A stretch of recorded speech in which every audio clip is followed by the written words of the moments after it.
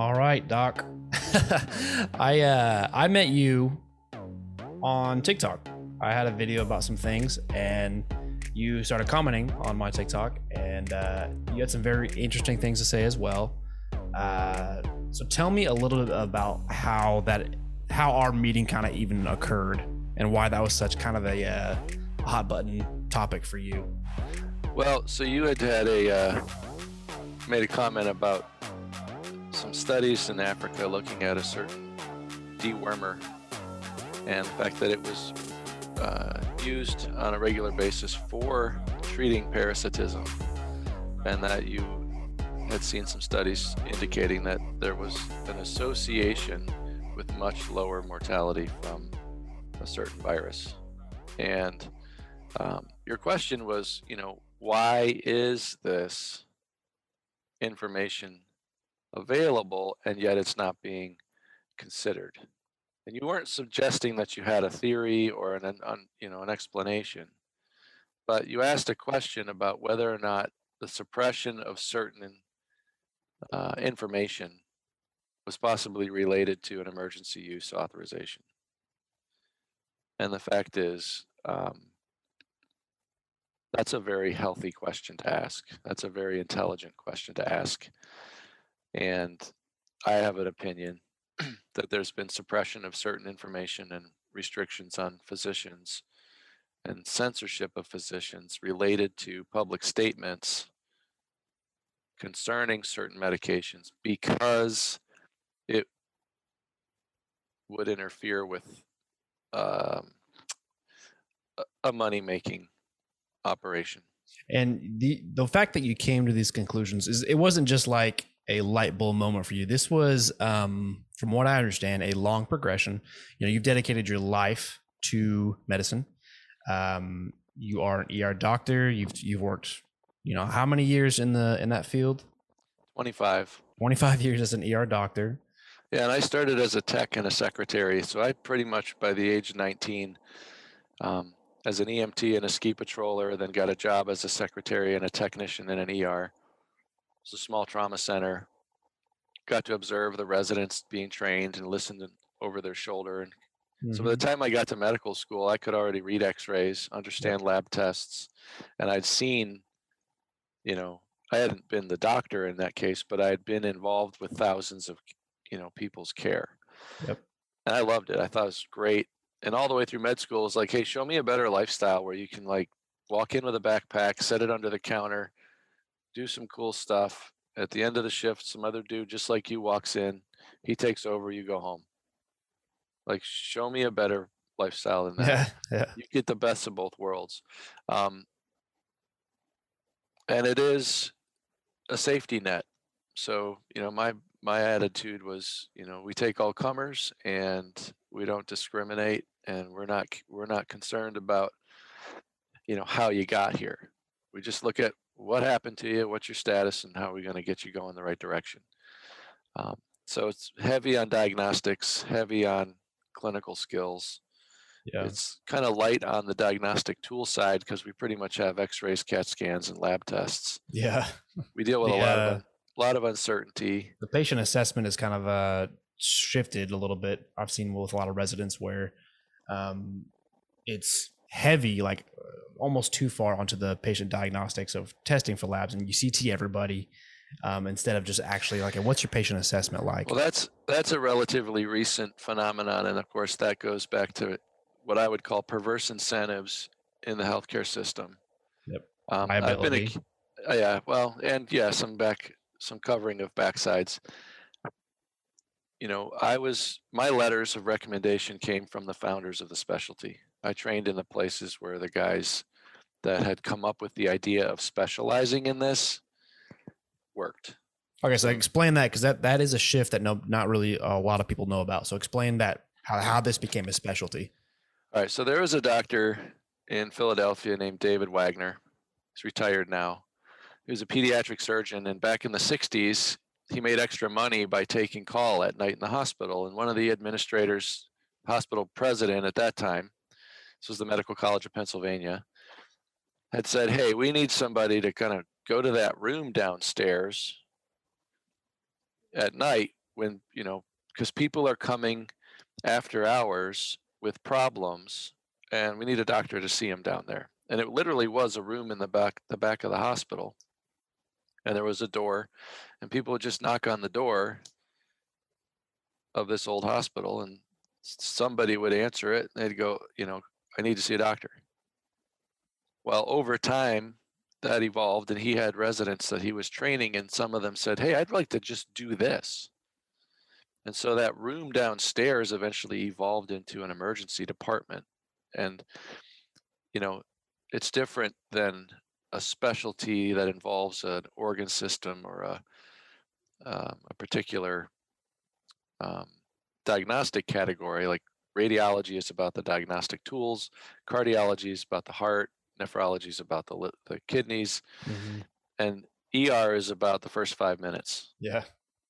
And how to manage, a vast array of acute illnesses at one time and stabilize them.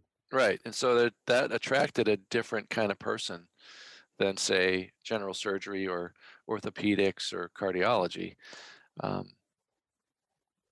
And those early practitioners, it was family doctors all over the country. It was internists. It was surgeons who were getting called in the middle of the night.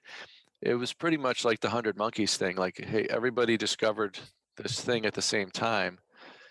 There was a critical mass, and everyone said, we got to get organized. And so they met in Michigan. There was University of Cincinnati people, Michigan people, Philly people, California people. And they just said, all right, what does it take to organize a specialty? What's the unique body of knowledge? And then how do we train it? And they applied to the American Board of Medical Specialties and created a specialty. And that was, 40 years ago. Yeah. So those people were still training residents when I was a medical student. So, like there's a textbook called, Roberts and Hedges. It's Jim Roberts. I rotated under Jim Roberts. Mm-hmm. I rotated under David Wagner. I rotated under Rita Sedelka. I rotated under, you name it. Yeah. Yeah. It's like people will recognize these names if they're at all familiar with the history of emergency medicine. And it was, it was pretty cool because these guys were cowboys. They were doing stuff, knife and gun club and pretty rough areas, and they were making it up as they went, figuring out how to modify traditional procedures. And, the whole specialty took a turn, and we would borrow from any other specialty and then try to make it work better for our situation. So, anesthesia's got a difficult airway protocol, and that usually meant preoperative assessment, preoperative optimization, empty stomach, and then pre-oxygenation, multiple steps before an airway is secured. And for emergency medicine, difficult airway is a strong elbow and some sucks and accommodate. And it's like, you're going to get puked on. You're going to get bloody. There are going to be distortions. You got to have a backup to the backup. Yeah. And you're going to employ all those things, on any given shift. So you've really shifted. So the mindset was, you're giving your life to medicine. You're rotating under the founders of the emergency medical field, essentially, making this that specialty. And then you dedicate 25 years of your life to it. But there had to be some point for you where you're like, this is not what I signed up for. Something shifted, like the autonomy that I thought I once had is different. So kind of walk me through that transition. Well, this probably won't be what you expect, but the fact is it was in August in 2006. I woke up with a fever, a stiff neck, and a headache, and knew immediately that I had meningitis. Yeah. So I ended up going down to the place where I had trained, picked out the guy who was going to do my LP because I knew he was going to do a better job than the other guy. And I've been in that situation, so I feel you. Yeah. And I spent a couple days in and out. The cultures weren't clear. There was either contaminant or whatever, but the initial cultures were growing something, and so it was like bacterial. They thought maybe it was, but I wasn't progressing like a bacterial would progress. But I spent a couple of days on IV pain meds, and then I got a prescription for home pain meds, and that evolved into things that I never thought I'd be capable of doing, and a situation in my life that was truly terrifying. So I got to experience addiction and very deep disturbances in my life from substances. And, I own the circumstance. It's not like somebody forced me to be that guy, but I went from being a guy who was looked upon as one of the, I was a chief resident. I was AOA from medical school. I had always been at the top end of the range and was recruited very heavily into my career. Suddenly I'm like the most horrible version of a human on the planet, according to the culture I came from. So, I'm now a drug addict, and I'm going through the medical board process. And I went from being the golden boy to persona non grata overnight. And It was like, you find out who your friends are. And oddly enough, the relationships in emergency medicine are fairly shallow. It's based on work. It's based on, some shared experiences, but you're not actually doing anything else outside of work, because when you're at work, they're off. When they're at work, you're off. You're crossing paths that shift. So it's not really like a partner on the ambulance or no, you don't. There's no buddies to eat. ER docs are very much lone wolves, in my experience.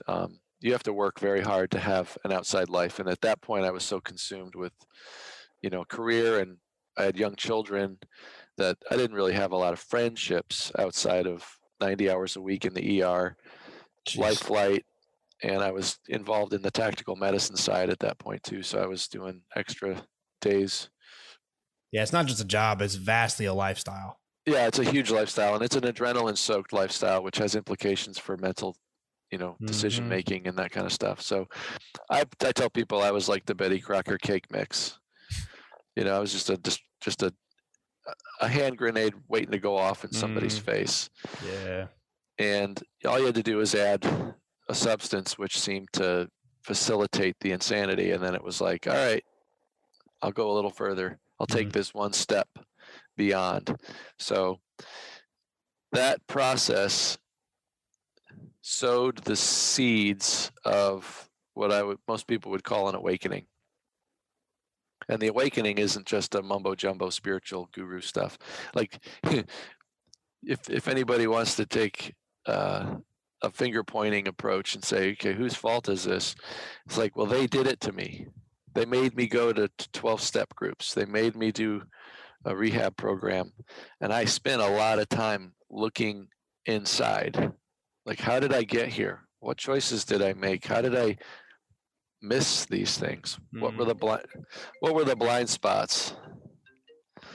And over, you keep finding things that you just didn't consider before. So by the time I finished that process, I had a wholly different perspective on who I was, what my career was about, and what we were actually doing in the hospital. I had an experience as a patient, so I did have some fairly informative interactions with other doctors from the perspective of a patient. And it was, I was experiencing medication side effects from some of the stuff they put me on in the rehab center, to the point where it was anybody with any sense would say that guy's got a movement disorder or something's wrong with him because he's pill rolling, he's shuffling his feet, he's got a wide base gait, his muscles are very stiff. And I mean, my blood pressure is normally very normal, and my heart rate's usually very low because I'm very athletic. So I'm, resting pulse in the high 30s. My resting pulse there on those medications was in the 110s. And my blood pressure was 215 over 110. Sustained day after day. And I said, this is a serotonin syndrome. Wow. And they were like, you're not a doctor here. You're a drug addict and you're manipulative. And I was like, holy crap. Sheesh. What kind of attitude is that? And I didn't understand how that it could even be possible. Gave you a very different perspective being the patient. Yeah, and it's like, how dare you talk down to me like this when I'm showing you objective criteria for at least a medical problem, if not an urgent medical problem. And I was told that I was being manipulative. Like, how do you manipulate objective data, right? So it got totally under my, like it was a burr under my saddle. I'm like, these people have some other view of this situation, and I can't comprehend their view. I'm not understanding what they're seeing. And did that kind of plant that seed for how you got to where you are today? Yeah. So it was like, wait a minute, their paradigm is affecting their reality. And they're making decisions that have an impact on my health. And because of the authority structure in place, I was under the supervision of a medical board. This was all basically mandated by the state. They were operating under the authority of the Attorney General to put medicines in my body, to take biological fluids from me. Were you apt? What's that? Were you apt? Like, were you at the point where like you didn't have a choice or say? Well, if you wanted to have a license, if you wanted to come back into the practice of medicine, you did what they told you to do. Yeah. And that included, you know, taking the medications prescribed by the doctor, submitting to, you know, blood and urine tests on a regular basis, random and otherwise. And you just do it because you don't know any better. You're like, well, I'm still a doctor. Like, what other options do I have? You know, am I going to go cut the grass and pay back $250,000 in student loans? Yeah. So, you know, I made the choices I made. I lived the life I lived. I had the experiences I had. And I've had people throw them in my face and say, well, you're a piece of shit or you're a dirtbag. And it's like, you know what? Those times were a living hell. And I lost all of my credibility. I lost all of my reputation. And now that we're in the situation we're in, it's the best thing that ever happened to me. And when you say situation, you talk about today's world. Today's world. Because I've seen things in the healthcare system as it's become more, we'll say, politically controlled, that are completely incompatible with my belief system and my understanding of my role as a physician. And a lot of doctors feel that way, but they can't say anything. Okay, so let's talk about that just real quick. So the medical system and then your belief system. Give me pros and cons and compare that for me. All right, well, I guess probably some historical perspectives useful. And the practice of medicine used to be regulated by the professionals themselves. That was one of the defining characteristics of a profession, is that they were self-regulating. Autonomy. Yeah, they were the only ones who knew what the heck they were doing. So other than some basic outside checks and balances, the day-to-day was managed by the professionals themselves. So you have this in accounting, you have this in law, you have this in engineering. I mean, you name the profession, you're going to have a lot of autonomy amongst the practitioners of that specialty or that field. Well, that's no longer the case because physicians now answer to hospital administrators, most of whom are either prior clinical people or they're businessmen. They're business people, or they're non-clinicians who've been educated within the system itself.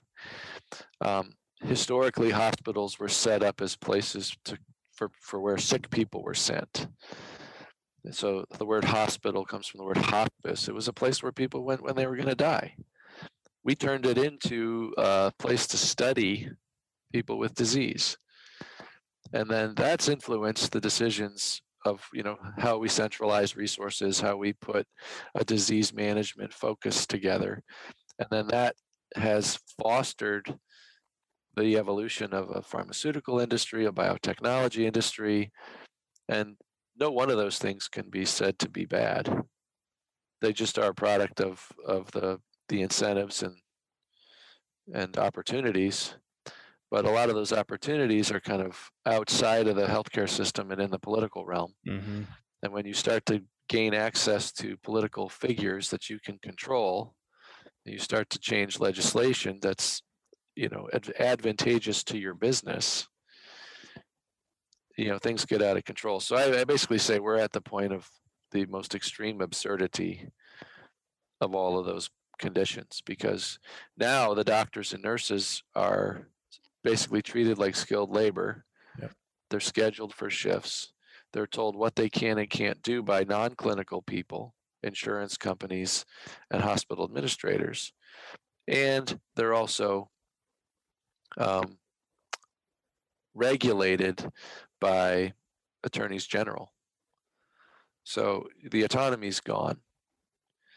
The security is gone. I mean, as an emergency physician, I've basically had to choose between being an employee of a major medical system, which then gives the major medical system complete discretion over my schedule and my practice, or, which I chose, was to go into a contract relationship with smaller medical facilities, which gave me more control over my schedule, but also there was no loyalty. And I've had situations where an upset family member, and in my opinion, they were out of balance. They were not seeing the situation for what it was. They were angry or vindictive. But that angry person could write a letter to the CEO and have my job under threat within 3 hours. With no due process, no explanation, and no safety within my own contract. So, I've been on the outside edge of this specialty now for 10 years. And what I see is a lot of fear, because, you have a lot of debt, you have kids, you want to have the American dream just like everybody else. People think, oh, doctors make a lot of money, and some do, but you're operating with a tremendously significant level of debt. And so, I make a couple thousand more than the next guy, and I'm also paying out a couple thousand more than the next guy. I'm still driving a rusty pickup truck. I'm 48 years old. I've been through a divorce, so you can layer that on top of it. And it's like, I'm not rich. There's no rich guy here, guys. And I go in, I get my ass kicked in these ER shifts, and I've got people with high school degrees on the phone from insurance companies telling me I can and can't do things. Yeah. And it's like, that's very disempowering. And now with this current pandemic and the political situation and the censorship that's happening, it's reached a level of absurdity that is troubling, to say the least. Let's dive in. All right, so you did your last ER shift. You said it was Tuesday? Yeah. And then what led you to that was a situation that occurred at the beginning of this situation that we're in. Would you be able to talk a little bit about that? Well, so again, more perspective. I had a couple of years where I've spent time away from the ER doing what they call regenerative medicine or stem cell therapy and that kind of stuff. And it was definitely, an extension of that awakening process. I wanted to explore other approaches to healing. And coming out of a divorce, I just needed a break from the ER grind. Mm-hmm. So I worked with a group that was doing some other approaches to chronic disease, because that's one of the things. ER has shifted, and in the 70s and 80s, it was the place where all the acute injuries and illnesses were managed. Yep. Now it's the safety net, and we see a tremendous switch in the population that's using emergency departments. And it's not only the acute stuff, but there's a huge expansion in the number of people who have complications of chronic disease or acute exacerbations of chronic diseases, who there's nowhere else in the healthcare system for them to go. Yeah. And the last group would be those who are experiencing something unique or unexpected. And because of how rigid the healthcare system has become in terms of scheduling, efficiencies, staffing, and we'll just say compartmentalization due to insurance and reimbursement. I mean, quite simply, if I'm an ER doc and I go into a a clinical office and it's a family practice environment, I do a procedure there and try to bill for it in that environment, that won't pay for it because it didn't happen in an ER. Yeah. So they've literally got reimbursement drilled down to the location, the specialty, your credentialing, and whether or not you are authorized under that insurance company to bill for that thing. Yeah, it seems like most of your paperwork that you do is coding for billing. Yeah, it's definitely oriented towards reimbursement. Yeah. But the people that we're seeing, they have problems that are not easily solved. Like we're seeing even today with the beginning of this pandemic. Right. And then when you have the additional complications of denials from insurance or incentives that push people in certain directions that may not be best for them, you know, your options as a doc are pretty limited. So the level of frustration with an average ER shift is probably, you know, 10x what it was, you know, 20 years ago. Oh, I'm sure. Where you felt like you could have a discrete interaction with somebody and achieve some sort of outcome, and it was measurable and it was positive. Now it's like, well, you know, we've just rearranged the deck chairs on the Titanic and then passed them along. And you're doing that on a, you know, on a very high volume basis because the volume in the ER continues to go up and up. Mm-hmm. And so as my career evolved, I realized I needed a break. I took a break, came back just before COVID kicked off. And this whole event has been surreal. And the reason I say surreal is because I come in with the training that includes tactical medicine, medevac. You know, I've had some training in disaster response and toxicology. I'm obviously an experienced ER guy with a background in air medical transport, critical care. So, you know, like I know what a blood gas is when I look at it. I've managed more than a few ankle sprains in my life. Just two, right? Just two. But when you're, you know, I flew for 6 years as part of a critical care transport team in one of the, you know, bigger systems in the country, one of the older programs in the country. We're a very sophisticated team. You know, we were basically a flying trauma center and a flying ICU. Yeah. We take the sickest people in our region and get them to the care they needed. So you did things quickly, you made assessments and decisions fast, and you took action. And that seemed to be, you know, a good preparation for like, hey, we've got this really bad thing coming. We should all get ready. And what was interesting is that the medical directors, the ER directors, the doctors that had the background, they were not invited to any of these meetings. It was like suddenly there's tents in the parking lot. When you say like, meetings, what do you mean? Well, whatever planning to deal with, you know, a quote unquote surge. So the meetings for the hospital system? Yeah. Okay. It was like the politician somewhere decided this and then an administrator took action and they didn't really loop in any of the clinicians. And this happened in multiple locations that I was associated with where the medical director's like, yeah, nobody called me. I don't know how we're going to staff this. We don't have additional bodies to put out in parking lots. So they just put tents out there and then didn't think anything about actually staffing the thing. Right. Well, they didn't really have a plan and they didn't know what they needed because the nature of the problem hadn't really been that clearly explained. Yeah. And then over time, it was like, well, we're just not seeing the kind of epidemiologic data that we need to see to make good choices. There were problems with testing. There were changes in the way they reported test results. And then it was like, was this like spring of 2020? Yeah, but I would, you know, you saw the whole political fiasco at the federal level, where it's like, oh, restrict travel, don't restrict travel, and whoever decides anything is going to be crucified for whatever they decided. And it was a circus. It was an absolute circus. And you're like, my thing was, you know, we have people that are very good at this kind of thing. We have, you know, emergency management professionals who are trained to assess, you know, not only the nature of the problem, but what resources need to be brought to bear. And across the board, those people were not involved. Wow. And even in the military, amongst my friends who are reserve physicians and even some active duty guys. And I have relatives that are active duty on the command side. And they were like, yeah, it was really weird. Like our medical guys really weren't brought to the table on our response. And that's really strange. Yeah, especially for a virus that's supposed to be taking over the whole world. Yeah, so there was definitely a mismatch between resources and need at the beginning of this thing. And now it's kind of coming around, it's matured, and I see now sort of a mismatch happening again. And that's mostly to say that it's been highly politicized.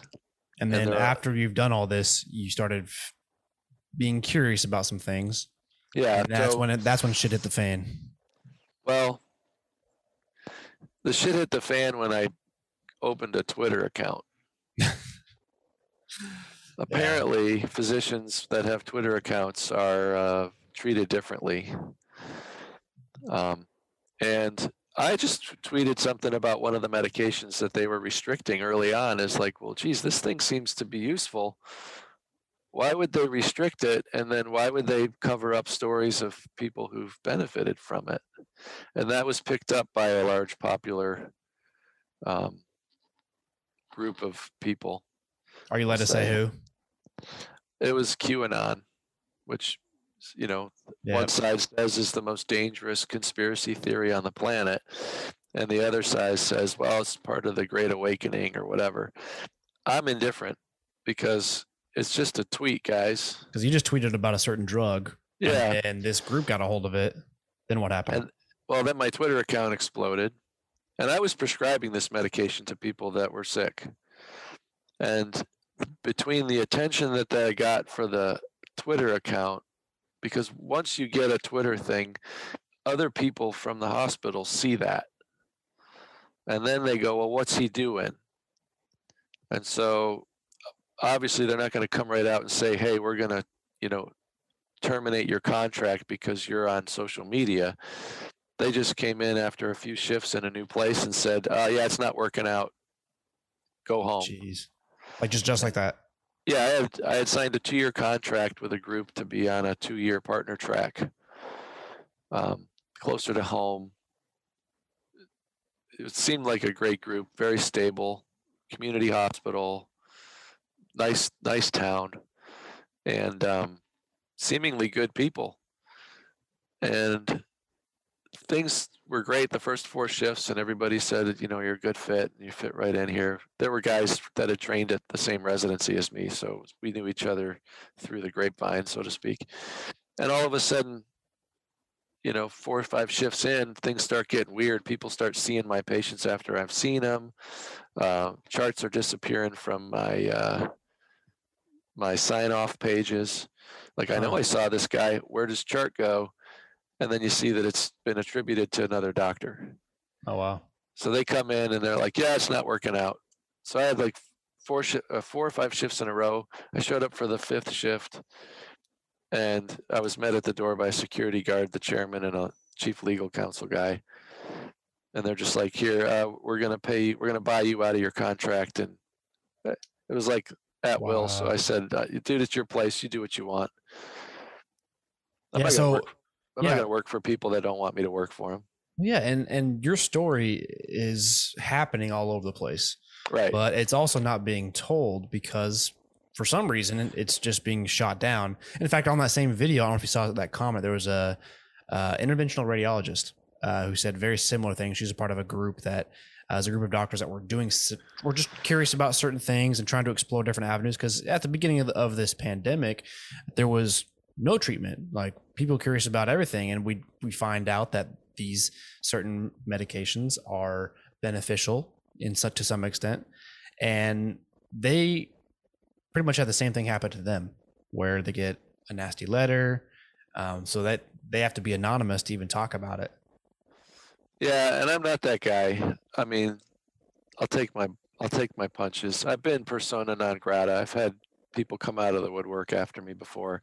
I kind of like it. I'm like, oh, you want to fight? Fuck around and find out.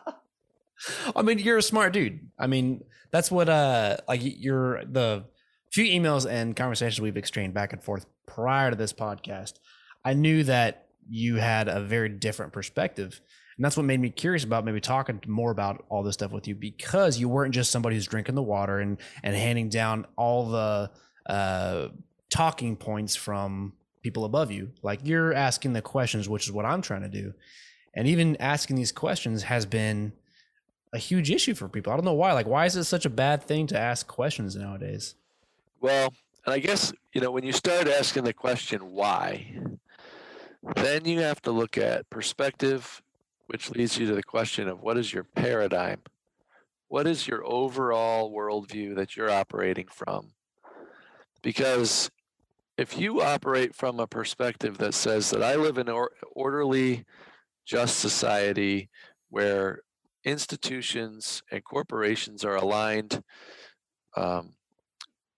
under incentives that are designed to enhance the human condition, then you expect to see things working a certain way. So you're like, well, if we're all pulling for the same thing, we all want good outcomes for each other, and we're looking for win-wins, then we shouldn't see somebody taking advantage of somebody else or enslaving somebody else. But, so that's also not the human condition. Like, right. History shows that humanity has never been amazing, right? Yeah. When these type of situations occur. It's been amazing in fits and starts, I'll call it. Yeah. But for the most part, when you look at the timeline of humanity, it's always been working towards gaining power. Right. And so power, a focus on power is an interesting thing, because, you have to assume authority, right? Nobody's going to just give it to you. You have to also assume it. So a lot of people have been conditioned to just give power and authority to somebody, right? So you got a government, you got a teacher, you got a school principal, police officers. We hold them in certain regard. And they're a respectable field. Yeah. And so then we listen to them when they say to do things. And we count on the fact that our teachers are good people, and that they're going to protect the children, and they're going to educate and teach them how to think and how to spell and how to read and how to write. And that's very important. You would not send your kids to school if the teachers were there to hurt your children. Yeah. Right? You would not trust your police if they robbed you every time they pulled you over. Right? And there's obviously experience in this country where some people think that they've been robbed every time they've interacted with a police officer. My own experience with police officers is that, there's good and bad, that we have a lot of corruption in a lot of layers of our society, and that corruption has now led to, I use the word absurdity because it's a little less obnoxious than the word insanity. We live in an insane culture. It's understandable when you try to pull back and see, what minds people are using to understand their world. Okay, break that down for me. Okay. So, on any given day, a human has several different sources of information and choices to make. So one source of information is unconscious to you. Right? It's your instincts. It's like, I'm going to do something because it's just in my DNA or something. There's not a conscious thought. You're going to go to the bathroom. You're going to get up. You're going to go to sleep. Like, at some point, you're driven to that because it's part of your physiology. Mm-hmm. It's an area of how to help you thrive. Yeah, it's baseline stuff. Yeah, all creatures do it. Then there's a level of, conscious awareness, and you have habits, which are slightly more conscious than instincts, but they're just automatic behaviors. Oftentimes very complex automatic behaviors. Don't require a lot of choice. You just do it. In fact, some habits become compulsory, where you can't not do them, depending on where you're at. And then you've got, sort of volitional activities. I'm thinking and I choose to do this. right? I'm looking at my options, I'm looking at my situation, whatever it is, and I'm going to do this. Okay, so now you're making conscious choices, taking action. Well, there's higher levels, right? You can get into things that you would think are more creative, where it's not just logical. I've got these facts, I have this outcome I desire, here's the logical step. Well, there's creativity. That's now you're using another level of awareness to rearrange your world somehow according to a preference or according to an idea or according to a value or a principle, but you're changing it up for fun, for expression, for something else. That's a different level of awareness that you're using. And then beyond that, you have inspiration, where it's like, I don't even know where this idea came from, but man, this is really cool. So are you seeing that with today's situation? I'm seeing that that there's an effort to anchor people in some of the more basic levels of awareness and suppress those higher levels of awareness. Can you break that down into like an actual practical example? All right. Watch the news and evaluate your emotional state after you watch the news. What do you feel like after you watch the news? I mean, typically distraught. Distraught. So there's depression, demoralization, anger, rage. It's designed to anchor you in an emotional state that is generally stressful. Mm-hmm. And we have obvious, it's no longer even a question of whether or not that has a physical outcome, right? Oh, yeah. People that live in states of chronic stress, fear, they have a very different physical expression, right? Their hormone states are different. Mm-hmm. Their cortisol levels high, their insulin resistance is up, they age faster, and they're even in a certain mindset. Different brain structures are operating as compared to when you're in a creative state or when you're in an analytical state or when you're logical or when you're involved in an interpersonal interaction. Well, it's crazy how much we don't know about that though, because stress, especially over the chronic time, for people like you and me who have spent years in stressful situations, in a stressful job, right, for a long time, you realize how easy it is to look old, right? Like you can look really old for not being very old because chronic stress, right, to cortisol, but also cortisol affects your telomeres, which inhibits telomerase, which also makes sure that your cells die faster. So it's like my question for you is the news, that emotional state, that chronic stressful state that they're trying to get people in. Why do you think that is? Is it just because it sells? No, it actually has an implication for what you can actually understand. I mean, when you put somebody in a state of fear, their intelligence drops. Their ability to use their brain changes. They can't access higher centers. And I'm not somebody who separates spirituality from the physical, because you're in your body for a reason. Your body is part of your spiritual experience, and your whole being includes your body. So there's no reason to try to escape your body or, levitate out of your body. Like, your body is part of your operating system down here. You're having a physical experience. And, people that want to say, oh, it's just the body. Well, let's talk about some theoretical physics. Let's get into the quantum aspects of reality. And pretty soon you start getting into some very interesting conversations about whether or not reality is some sort of fixed external environment that you're moving through, or if it's actually a mirror of things that are coming through your experience. The Matrix comes to mind as a movie. The Matrix is wrong in the sense that, the Matrix tries to portray the external reality as something that's piped into your head. And I've had experiences where I see, oh, wait a second, I'm actually interacting with my reality. It's teaching me things. I'm seeing patterns, and those patterns change as I learn.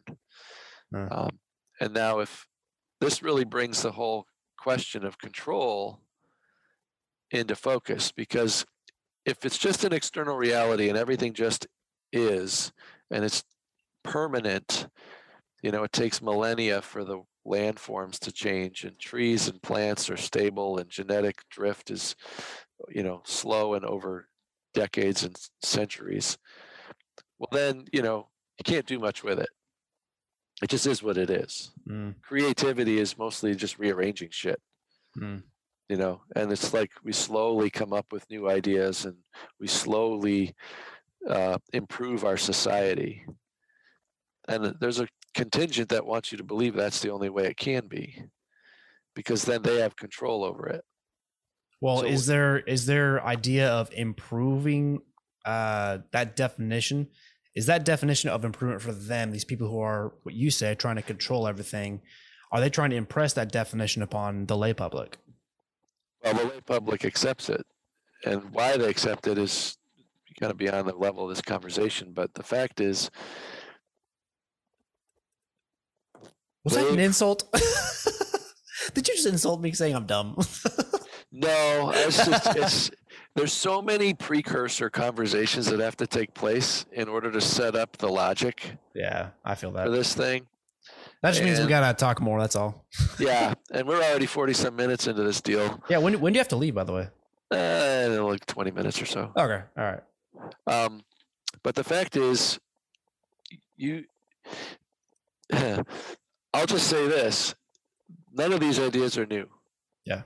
Right. These are, if you look at ancient traditions, whether Buddhism or Hinduism or even mystical aspects of some of the Christian and Muslim religions, they all touch on these things, right? Christ was teaching this stuff.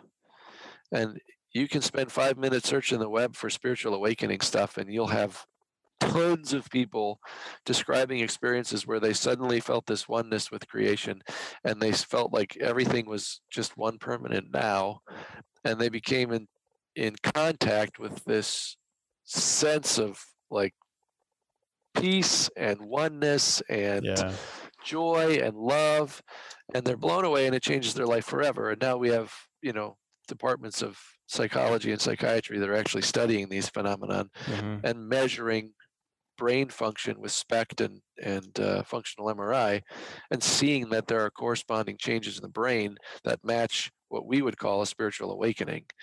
So here's the question: if that's a documented phenomenon, if it is actually a common experience amongst humans, then number one, why does it happen? And what is that perspective that occurs in those people after they've had that awakening? Why is that so transformative in their life? And what do they understand that makes them different than the general population? Because they don't see the world as a fixed thing anymore. They see it as a continuously evolving and almost continuously unfolding experience of their life. And it's a totally different mindset from the humdrum day-to-day, get a job, 9 to 5 thing. Is it just for the reward aspect of it, you think, or what? What reward? Spiritual awakening? Yeah, because honestly, like that's when you look at like evolutionary concepts of trying to always strive to be better, basically, the survival of the fittest. Is that a type of survival of the fittest because it does benefit you better and sets you apart from the main group?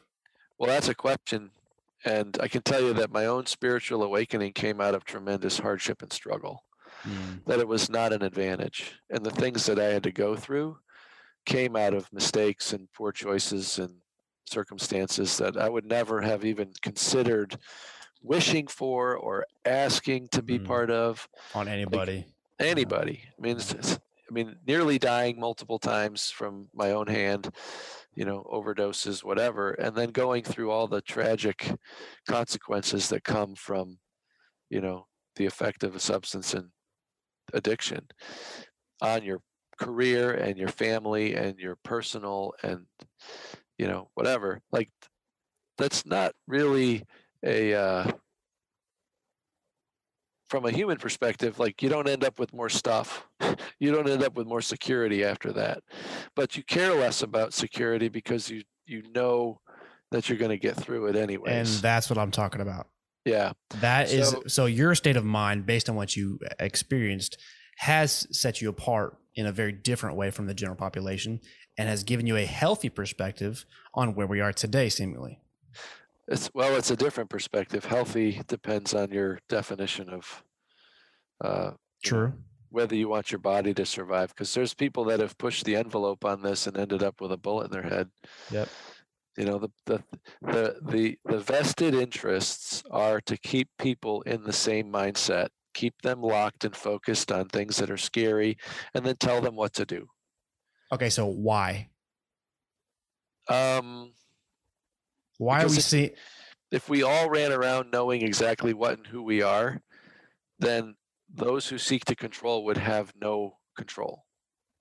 Okay. The paradigm would shift so completely, and they would have to, you know, if you wanted something to be done to the masses, you would have to get them to want it to do it.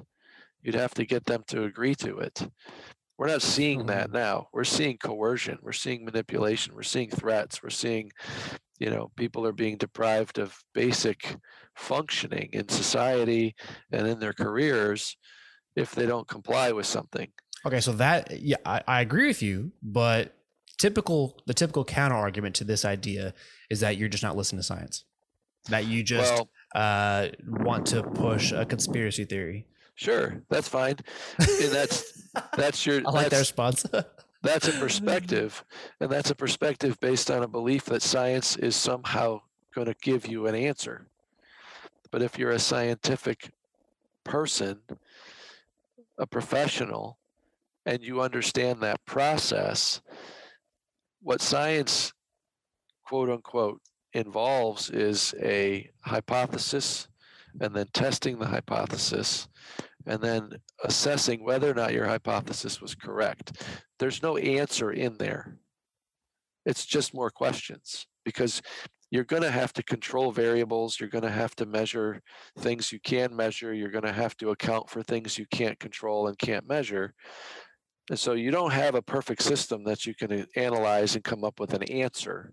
You have you have error built into every aspect of it. And this is even more extreme in medicine, because, you know, you've got a population-based medical program where laboratory tests and test results are based on a population norm. Well, if your entire population is sick, and you're basing a normal value on a sick population, then it's normal to be sick. Yeah. It's the comparatives. It's comparative, it's relative, it's not an absolute. Yep. And while there's some things that are just incompatible with life, and I know some people can actually push those limits even, but you know, the normal ranges are pretty wide, and you can have a very large range of experience within the normal range. Yeah. And so science is being put forward as this monolithic, big black box of truth that can't be questioned. And, you know, the answer is because science.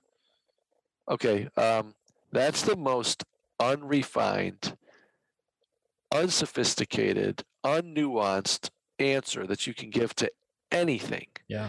And of course, social media is perfect. Let's give you 140 characters to have a nuanced conversation of a complex topic. And then if you say something we don't like, we're going to take your account down. Yeah. And so it's like the public discourse has moved in a direction that's incompatible with understanding each other, having a conversation about complex topics, touching on any kind of nuance whatsoever. And without even getting emotional too. Like, it's very hard to have a conversation with somebody on differing perspectives without one person losing their shit. Like, what happened to just having a legit conversation of asking the questions, looking at some different, not even come to conclusions, but just discussions. And that's my impression is that, you know, I've dealt with a lot of toxic people. I can't see you. Sorry. Okay. I've dealt with a lot of toxic people, whether it's in my personal life or in the emergency department. And one of the things that a toxic person likes to do is they like to control other people. And one of the things they'll control is, you know, how you are able to talk about anything. They will not go in certain places. They will not accept comments or statements from you. They will simply ignore them and move on to the statement that they want to make or the direction they want to take things. Interesting. If I know the word sociopath and psychopath is thrown around a lot, and there's a mirror effect where if you call somebody something, they call you that thing right back, and so it's totally unproductive. But the narcissistic psychopath model, which is they want to supply themselves off of the other people around them. Yeah. And they're not going to take personal responsibility for their behavior. They're going to project the responsibility for negative things away from themselves and onto others. There's, changing the narrative, gaslighting, whatever you want to call it. And, it's very troubling when you see that on an interpersonal level and you're dealing with somebody who uses those strategies to manage their own internal states and avoid feeling bad. Yeah. Well, I would consider those to be immature coping mechanisms for somebody. And those immature coping mechanisms are now on display within our institutions and amongst, grown-ups that should know better. And I see that a lot too. Like I see that with our research fields, within our medical fields, but it's very hard to have a conversation about it because they either come back with saying, well, you're just not scientific, or you don't care about the subpopulation that you're trying to protect, whether it be through the virus or the vaccine or whatever the case may be. So as we kind of wrap up, how do we bring home what you were saying earlier about the state of control and power in regards to the virus and the medicine for the virus? I guess if you were going to take the approach of how to deal with a toxic person and expand that to just how to deal with a toxic situation, the one thing that a person who's dealing in a toxic relationship needs to come to terms with is not only their own power, but their responsibility to set boundaries. Because when you all of a sudden recognize that you are still in control of yourself and how you respond, that even though that other person is making a lot of noise and creating a lot of drama and there's a lot of potential loss or destruction that's being brought up with an intent to scare you, to threaten you, to get you back into your place so that they can control you, the antidote to that behavior is to set a boundary and say, nope, I'm not doing that. How do you set a boundary, though, with the current situation? You have to be willing to lose those other things that those people are threatening. And the nice thing for me is I've already gone through that loss process. Yeah. I mean, it's like, and if you go through an awakening process, you actually lose the fear of death too. That's actually a component of a spiritual awakening. I've had quite a few podcasts about like just talking about death, how we need to do more of it. Well, we need to process our own death, come to terms with its inevitability, realize that it's not, if you believe what I believe, your physical life here is temporary, but your existence beyond that is permanent. And so it's not an ending. So, and I've seen many people die in my career, many people die. And I've seen them die in horrible ways. And it's still a moment, right? It wasn't their whole life. Some people have very difficult lives. Some people's lives, you can't comprehend the degree of suffering that they go through. So do you think that if, regarding death, do you think that if we all understood death and what comes after death in a better way, that the power of death and control would not be a thing? Yeah. Like, for instance, today with the virus and today with even the vaccines, that it's always about, okay, am I going to die or am I going to have a low quality of life? So if we took death off the table, would this even be an issue? Right. Well, I certainly think that people would lose enthusiasm for the amount of inconvenience that's been brought up. If they were not worried for their own death and they were simply brought on to say, okay, here's a thing, It's going to cause you some trouble.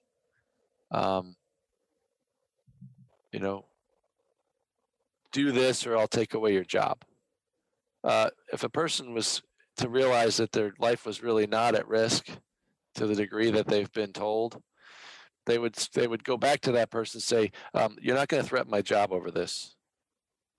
You're not going to threaten me with this stuff because, number one, it's not as important as you are making it to be. So let's have that conversation and sort that out.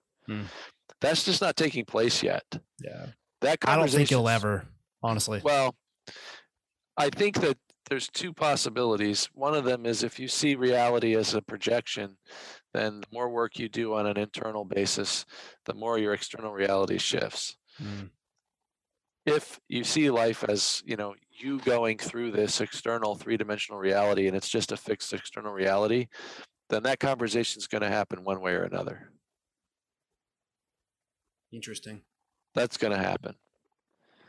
The fact is, there's two perspectives. One of them is people are getting to the point where they're like, wait a second, this is dumb. I don't want to do this anymore. And then the people that are insisting you do this and do this are eventually going to be outnumbered. And they're going to have to stop because just like a toxic relationship dynamic, one of the parties is going to say, nope, we're not doing this anymore. This is wrong. And here are the consequences for your behavior. And we're going to hold you accountable for this, or we're going to replace you with people that can do the job. That's a pretty basic, level that I think that should be happening. And it is happening in some places with, school boards and elections and things where people are saying, hey, you've been involved in this thing and we don't like how you handled it. So we're going to replace you. We'll vote you out. Let's get you replaced the next cycle. Let's get your, let's look at your job performance. And if you haven't met these objective criteria for your job performance, you can be fired. There's a lot of people in the public sphere who have not met the performance expectations of their job. They can be replaced. Objective criteria. That's it. When we get there, I don't know. Because that takes enough people feeling like they can stand up to this tyranny, this bullying, this nonsense and say, yeah, not doing that. It's stupid. But also being real to the thing that there is a threat. There's something out there that's killing people. That has to be dealt with. Yeah. And you don't fix it with all this chaos in the healthcare system and disempowering clinicians and censorship. And that was literally the next question I was going to bring up, because I wanted to be clear that like this thing that's happening in the world today is dangerous. Like it sucks. I had it. I had it bad. We all known people who have died from it. But there's a balance in where we go from there. We can agree that it's dangerous. No matter what you want to talk about statistics, it can be dangerous. Then on the other side, it's like, okay, how do we balance how we respond to this right now? And you brought up that good point of unleash the doctors. Like, let's experiment with these different medicines to see what's actually working and what's not. Yeah. So when you look at the testing paradigm that we've been operating under for the last year and a half, it's been go get a test and go home. Okay. Now, if I was a doctor working in a clinic and I told all my patients, you got to come and get this test, even if you're not sick or you don't have any reason to get the test. And then regardless of the result of the test, I'm going to tell you to go away. Even if you're sick. Wouldn't that be just lack of resources? Like that's the reason why we're sending people home? Why would there be a lack of resources? Like we had tents in the parking lots. Well, if you test everybody and you have millions of people at one time, right? That's still be lack of resources. Yeah, that's been the whole issue for public health for a long time. But the fact is, these guys were testing people in drive-through pharmacies, and regardless of whether they were sick or not sick, the answer was always go home. If I was a physician and I was testing people and they were turning positive for some sort of thing, and I was not offering them some sort of support, you think I'd be keeping my job? Fair enough. Here's the point: it's unethical and immoral to test people when you don't understand the quality of the test, to then label them as something. They may or may not be sick. You've now created a new category for that person to live in.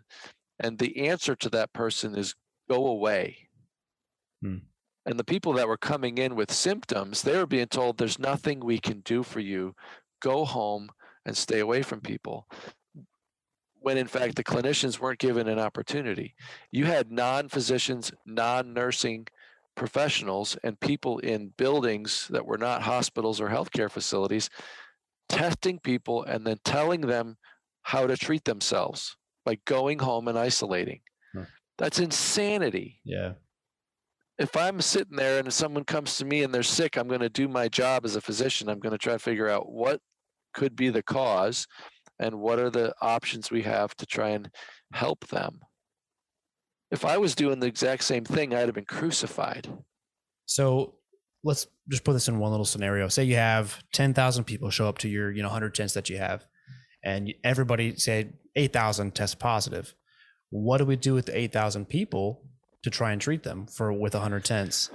Because that seems to be the micro scenario that's occurred in every area of the world. Well, so there's a couple different layers. One of them is triage, right? So you look at who's at risk of dying, short term, medium term, long term, and then what's the overall impact on their functioning and their health. If you've got walking wounded, those people are set off and said, okay, your needs are not as critical or as immediate. Yeah. See you in 30 minutes. You can do this.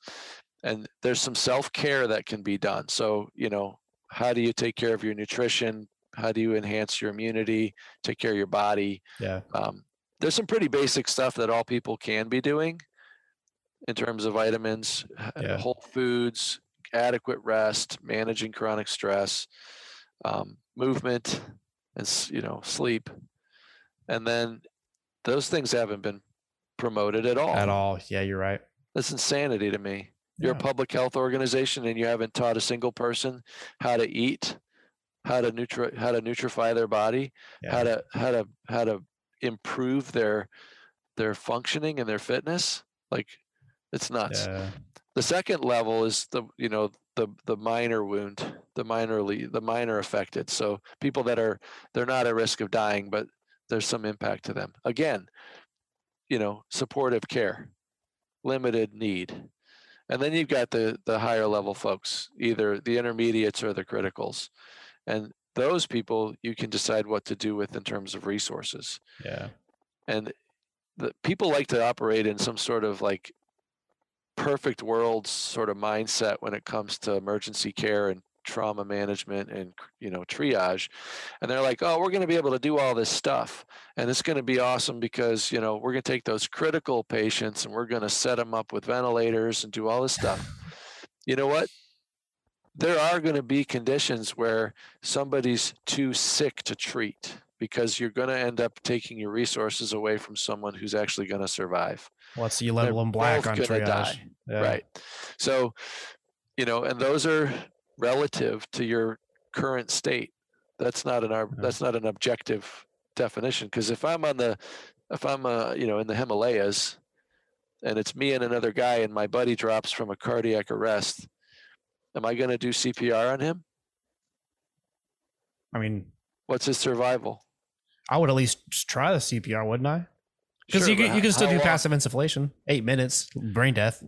Yeah. So how long are you going to do it? I'll do it. I'll cardiac thump them. I've done that once before. Yeah, and that's great, but you have to make that call. Yeah. And you have to be realistic about what his chances of survival are. Yeah. Because there has to be that level where you say, okay, I've done all I can, even for the few minutes I've been CPR. He's dead. He's not coming back. I have to go, or else I'm going to die too. Right. And so, that's a certain situation. It's an extreme example, but the fact is, we can make up those scenarios all day long, but somebody's going to have to make a difficult choice. And I can tell you, based on my last ER shift, I was having to make difficult choices about who gets what, because there just weren't enough beds. There were too many people in the waiting room. Yeah. The outside hospitals weren't accepting transfers. And a lot of this stuff is coming from staffing shortages and not actual physical plant limitations. That's what I hear. Yeah. So it's like, all right, we're already there, guy. We're already in this place where people are being, you know, kind of left in the cold. They were already, you know, sowing the seeds for that by sending people out without any options for testing after testing. So you're saying that scenario like never even occurred, as far as like, hey, I just wanted to lay my you wanted to do a full triage assessment on these people. Like if you were setting this up, you want to do a full triage assessment on these people, black, red, white, green, whatever you want to call it, and at least lay eyes on the reds, on the ones who actually need immediate attention. Yeah, they sent a lot of people home who were sick. Yeah. Now, again, you know, we didn't know what we were dealing with, so we didn't know what the outcome for some of these people was going to be. Now we know that the mortality rates are, you know, promising in the younger age groups. Yeah. But, you know, it's unconscionable to test people, tell them they got a disease, and tell them, get out of my face, go hide. I see your point. Without offering any treatment. And then when there was information available that said, hey, this worked in past experience, this was something that we could try, it's relatively safe, all of a sudden it's being restricted and shut down. And then you're, you know, in my case, somebody complained to the medical board, and I was investigated, and I got a letter saying, you know, cease and desist. Don't talk about, and that's happening a lot, stuff on your social media feed. Yeah. Or we're going to come after you. And I don't know, maybe this video is enough to piss them off, but I hope not. I mean, I want you to be able to do what you got to do, you know? Well, you know, it is what it is. And I think there's a trajectory here that's, you know, going to be fairly toxic. But the options are pretty good if you can get a clear sense of who you are and what you are. Because my ability to sit here and, you know, stare that stuff in the face and go, all right, well, I'll take that chance. Mm. I'm okay with losing stuff because I know where it comes from. Mm. I'll make more. Right? I'm not afraid of these guys. And half the time, it's like they're paper tigers. There's a lot of threat. There's a lot of noise. There's a lot of drama. There's like, oh, we're going to do all these things to you.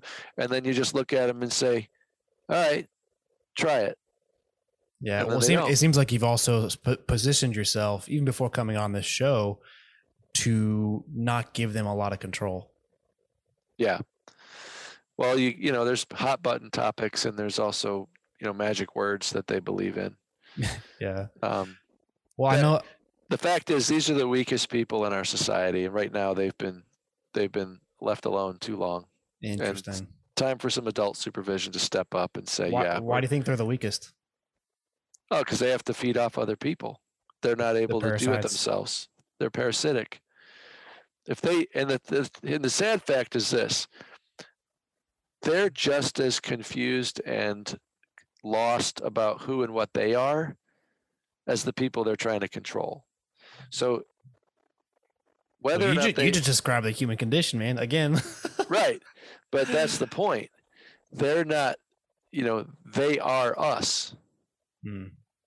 So we are them. We can look at that and say, okay, this is basically the state of humanity as it exists. How, if we are them and they are us, we're supposed to, you know, level up, then maybe we got to do something hard for once and set a boundary. Oh boy, you speaking some interesting language there. Yeah, we need to set a boundary and say, these are acceptable and these are not acceptable. And you cross this line, and now we're going to have to take some action. Mm. And action can be anything from, you know, I'm not going to cooperate with that plan. I'll tell you, when I deal with a toxic person in the emergency department and they tell me what their vision of the future is, you know, oh, you have to do this for me, or I'm going to do this, or you have to do this, or I'm going to make this happen. And I just look at them and go, yeah, that's not going to happen.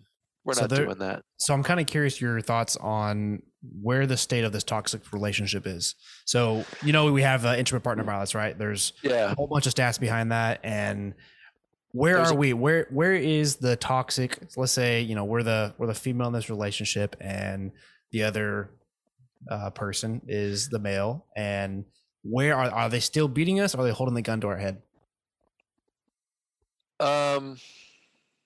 I'm gonna twist that one a little bit, because obviously there's some booby traps in that Fair scenario. enough.